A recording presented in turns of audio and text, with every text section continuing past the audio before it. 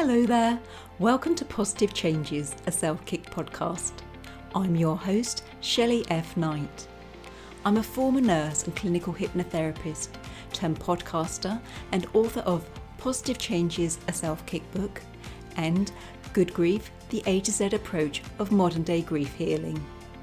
In each episode, I aim to share my clinical, spiritual, and personal experience to help you feel inspired to create your own positive changes in life. Fear not, it's not just me. Each week, I will bring on a new guest and they will share their authentic story of positive change and the tools that they used on their journey. So, if you're ready to be inspired, let's go.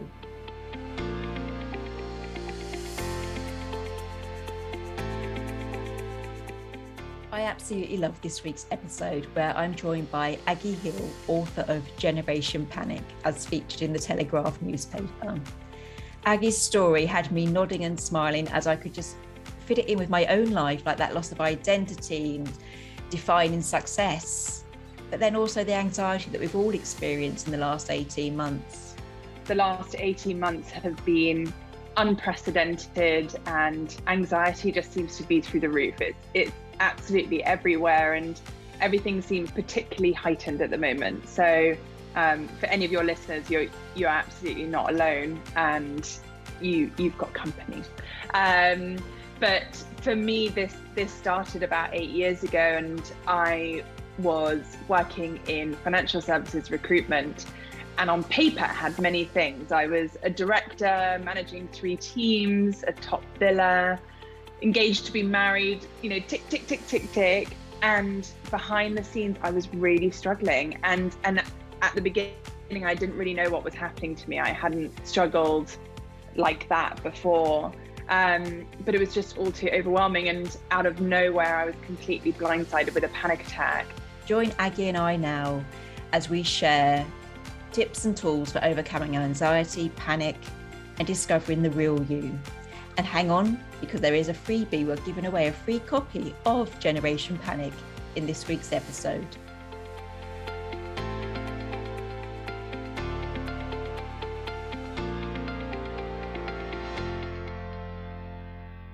Today on the show, I am joined by the gorgeous Aggie Hill, who's a certified professional executive coach, a workshop facilitator, but how I know her, she's author of Generation Panic. So hello there, Aggie. Hi there, Shelley. Thank you so much for having me on. Oh, I'm very excited because I've been reading your book, so thank you for joining me. I'm going to try and keep calm. Yeah, exactly. Well, we both will. Don't worry, we're in it together. Bless you. Now, we have so many different stories come on the show about, overcoming so many things, but I think in life, but particularly the last 18 months, your story is so relatable, because I know you're going to share about your story of living with anxiety and panic attacks. And I think we've all had these in the last few months, in the last year. So please share your story and how you've made these positive changes. Well, first of all, you're completely right. The last 18 months have been unprecedented and anxiety just seems to be through the roof. It's absolutely everywhere and everything seems particularly heightened at the moment. So for any of your listeners, you're absolutely not alone and you've got company. But for me, this started about 8 years ago, and I was working in financial services recruitment, and on paper had many things. I was a director, managing 3 teams, a top biller, engaged to be married, tick, tick, tick, tick, tick. And behind the scenes, I was really struggling. And at the beginning, I didn't really know what was happening to me. I hadn't struggled like that before. But it was just all too overwhelming. And out of nowhere, I was completely blindsided with a panic attack and just thought, what the hell is happening to me? I honestly don't know what's going on. And so, yes, Generation Panic has been born out of that experience and has led me to where I am today. And I think, like smiling, she said it, because I think, I don't know if it's just like a English thing or it's a global thing, but we have these tick boxes. Like when here in England, when you meet someone, they go, hello, what's your name? What do you do? Are you married? And it is all those tick, tick, tick. And it's so shallow, really. I think it comes out of social awkwardness. But then we have this pressure that we have to tick these blooming boxes that we didn't even want in the first place. And I've seen it so many times where you think, oh, but I've got a job and it pays well. Oh, I've got this job title, so it defines me. And it's so easy, isn't it? To, you know, like you had that curveball just come in because you're not living your truth day to day. Yes, and I think we can get caught into that so easily. You know, actually, who's defined your version of success? It was what I thought I wanted, and then I remember getting there and being like, oh my God, is this it? Like, is this really what I was going for? And it just wasn't making me happy. And fast forwarding from that initial time, about a year and a half later, I then resigned from my role. I was just like, this is not where I want to be long term, and I'm in a fortunate position to be able to make that jump. I had prepared for it. But I remember the first, week, couple of months after I'd resigned, I was like, I'm just going to take out 6-12 months and work out what's going to make me happy. I remember just being like, oh my God, like who's left? Like, I don't even know. I don't know. I just stared at a wall. Like, I couldn't handle that because so much of my identity was wrapped up in all of those things. And then topped with people's disbelief, being like, what, you resigned, you were doing so well, like you seem to be so, like, you know, all put together. I was like, God, it just wasn't that. And so that was really interesting dynamic as well. Like, I felt pressure because of other people's reactions, and yeah, that was a very hard long look in the mirror at that time, for sure. Yeah, and I get that because I resigned from nursing back in 2019.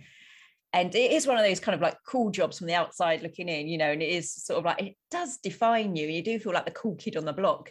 So I was like a nurse, but then all my children started primary school. So I was thinking, well, I'm a mum, but I'm not really a stay-at-home mum because I'm not staying home for anyone. And it was those sort of long days, sort of like, I'll do a bit of housework. No, I hate housework. I'm not doing that. Maybe I'll go for a walk. And it's like, where am I walking to? Why? And it does bring stuff up, doesn't it? Yeah, and I think particularly prevalent in parents and particularly in mums, you know, when you go through that transition of becoming a mum and whatever form that takes, and there's so much judgment, you know, like what people expect you to be doing or how you're working, if at all. And you've got to be pretty strong to stand up to it, or like really believe in what you're doing, or in those moments when you're having to do the housework, feeling like, okay, I'm all right at this, like I'm okay. But yeah, anxiety, I think, is like an undercurrent through it all, and fear really dominates those kind of interactions, or I don't know, even conversations with ourselves. Yeah. So I want to take you back. So you was working and, you know, it looked like you was really successful. I'm sure you were, but it doesn't mean it was for you. So you're there and then you get sideballed by this emotion. So there's probably people out there today that are listening who are working and thinking they're ticking those boxes. How would they know if they have got anxiety? What would you expect if you are suffering from anxiety? Well, for me, what happens when I feel anxious is that I feel this kind of rising panic. Like my palms might start to sweat, my heart rate will increase, my stomach might start doing backflips and, you know, flipping around in circles.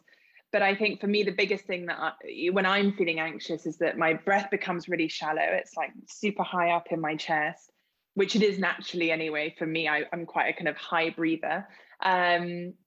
But I also lose my train of thought. So really simple decisions, simple conversations, or even more complex things just become totally overwhelming. Like it's like I can't string together the sentence, like no rational thoughts. It's like it kind of run for the hills, which is what happens, which is what I've learned since, is that when you are in that fight, flight, freeze response, your body and brain is taken over by a concoction of hormones. You're not thinking rationally, you're trying to survive. But what I was finding is that in the old days, they were surviving from like a saber-toothed tiger, and it was very important to have that reaction. Whereas for me, I was reacting as though a meeting was a saber-toothed tiger, or a call to a client was just so monstrous, and it hadn't been historically, but just that feeling of like real unsteadiness, you know, real shaky ground that I was standing. I didn't feel grounded at all. It sounds exhausting. When you were saying about the clamminess and the fight or flight and the overthinking and the lack of concentration, it's very much what you get in grief, isn't it? When you sort of lost your normal sense of control. Yeah, absolutely. And that's what it was. It was loss of control. And I think I'd always liked being in control. So then when I didn't have it, and additionally didn't know how to get back to it, I was like, oh my God, where am I left now? I don't even know what to do. Whereas historically, I'd always had this part of the brain that was able to ground myself, that was able to like bring my feet back on the floor. Whereas I remember the first panic attack I had, I was like, oh my God, I can't even do that. I'm like, just completely gone, you know.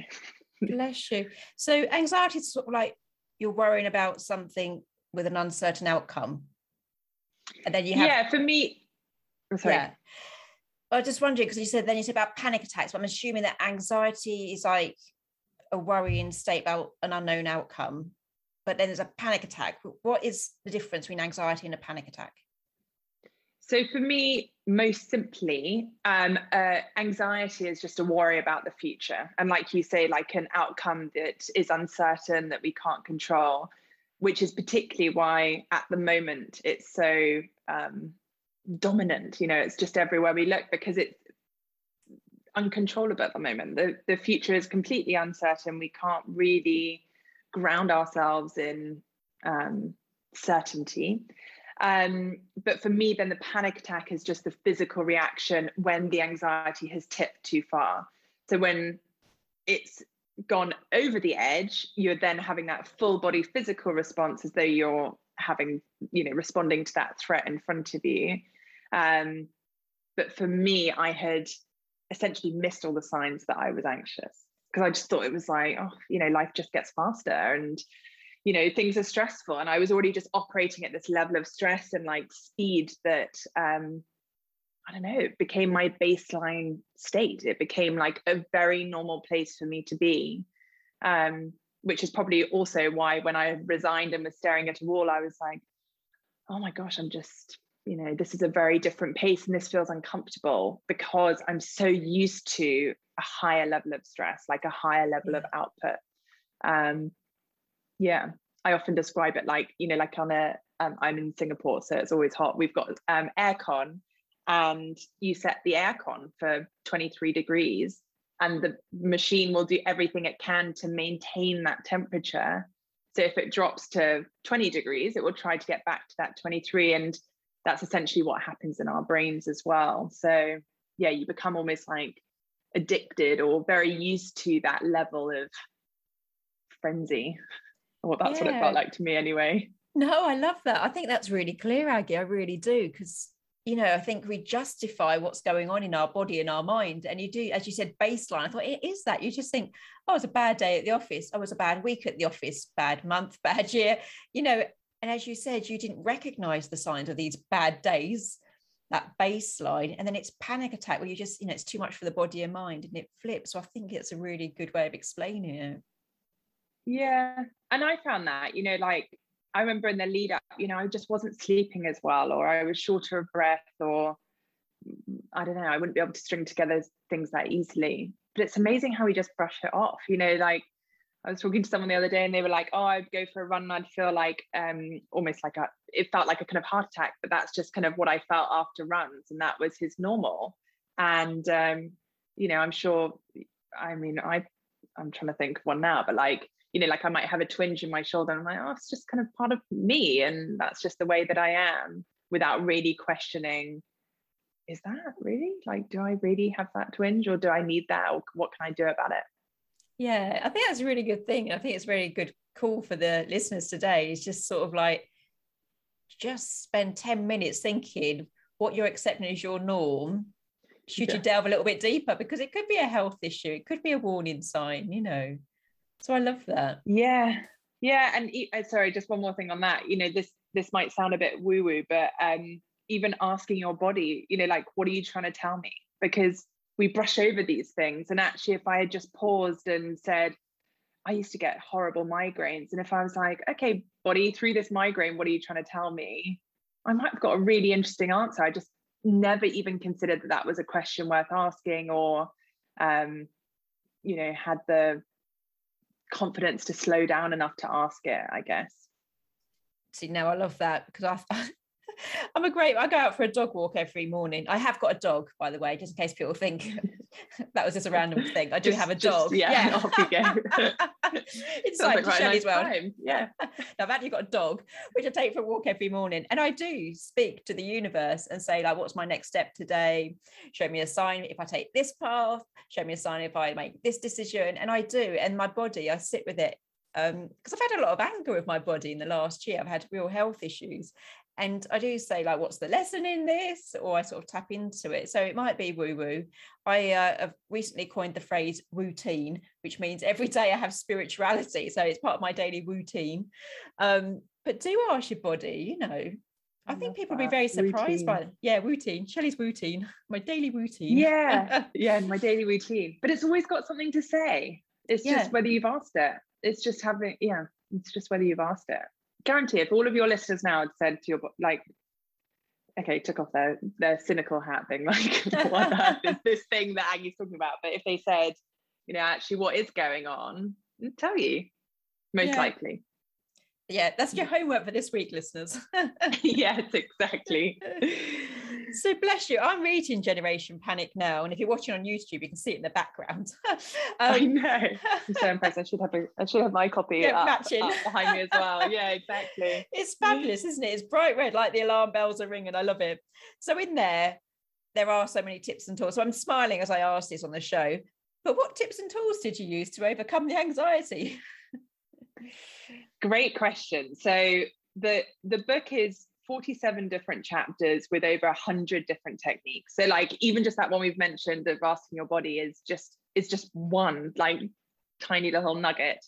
And that's almost, obviously I'm biased, but, like, the beauty of the book is that there's so much range. So if the listeners are listening like, oh my God, that's a completely crazy question, I would never do that, it sounds stupid, it doesn't resonate, that's totally fine. There's a whole other host of things to choose from. And what I found is that it would change. So even today, if I'm facing something that maybe is making me feel on the back foot in some way, like a big client pitch or a big workshop to a whole host of people that I haven't met before, or whatever it might be, then I'll dip back in and be like, what's most appropriate for me now? And I can basically, like, mix and match and kind of apply that to whatever situation I'm in. However, I'm just very conscious that I haven't answered your question. But no, I think you have, because I was going to ask, because you've got so many. What I love about it is that it reminds me of how I structured my first book, Positive Changes, Self-Kick book, where there are so many different chapters and tools in it. And I was going to ask, with your book, I know we talk about routine, our daily routine, but can you flick through intuitively onto a page, like, what do I need to try today?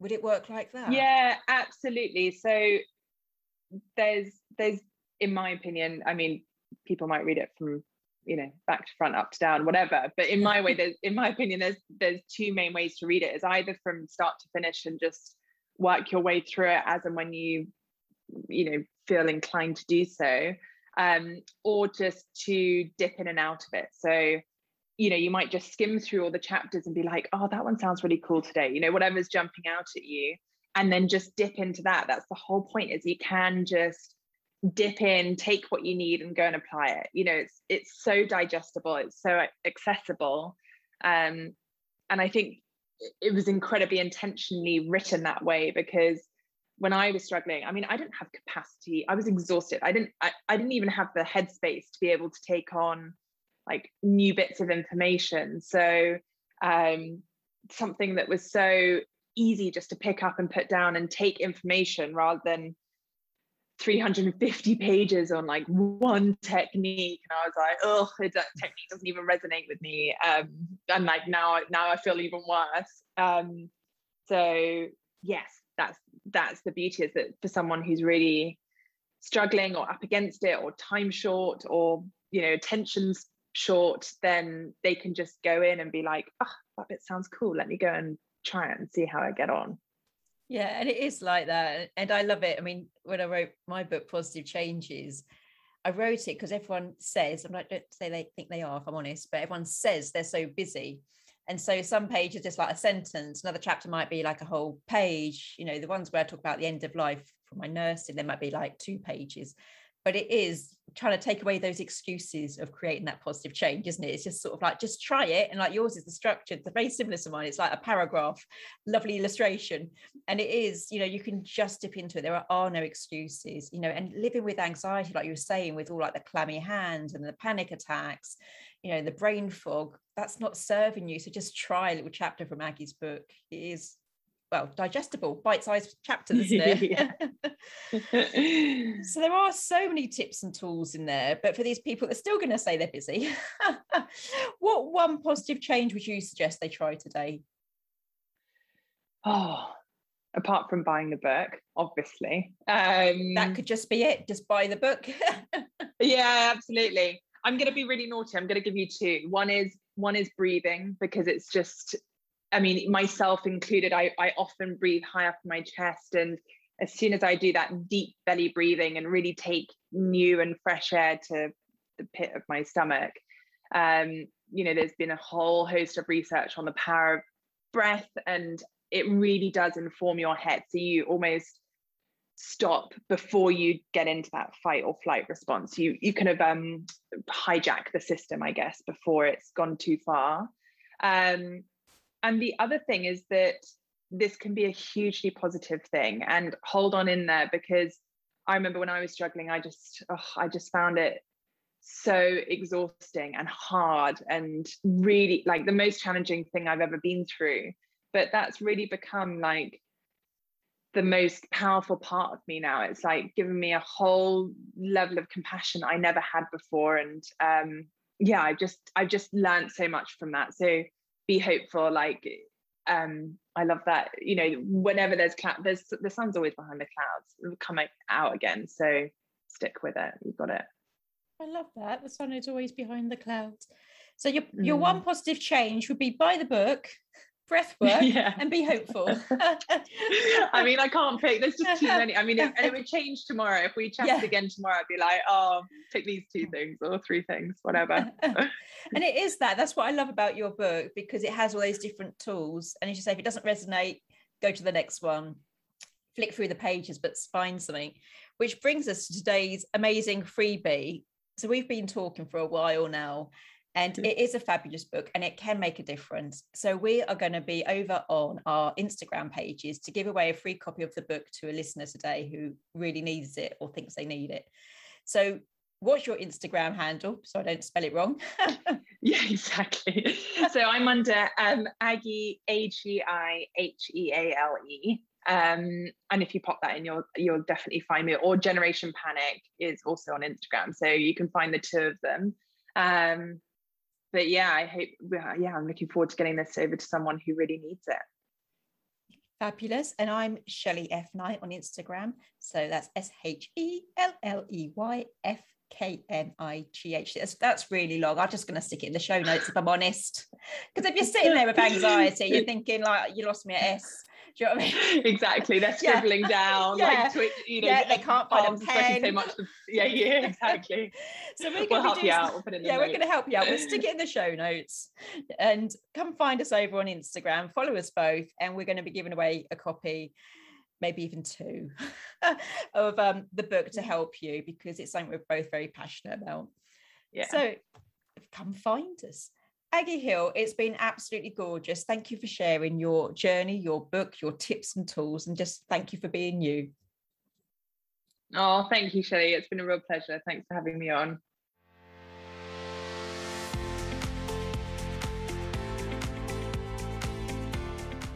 If you enjoyed today's episode, please make sure you subscribe and leave a positive review.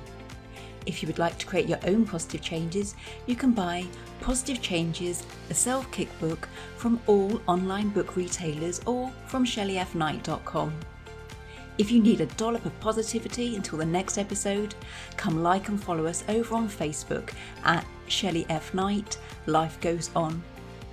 As always, I've been Shelley F. Knight, and you've been amazing.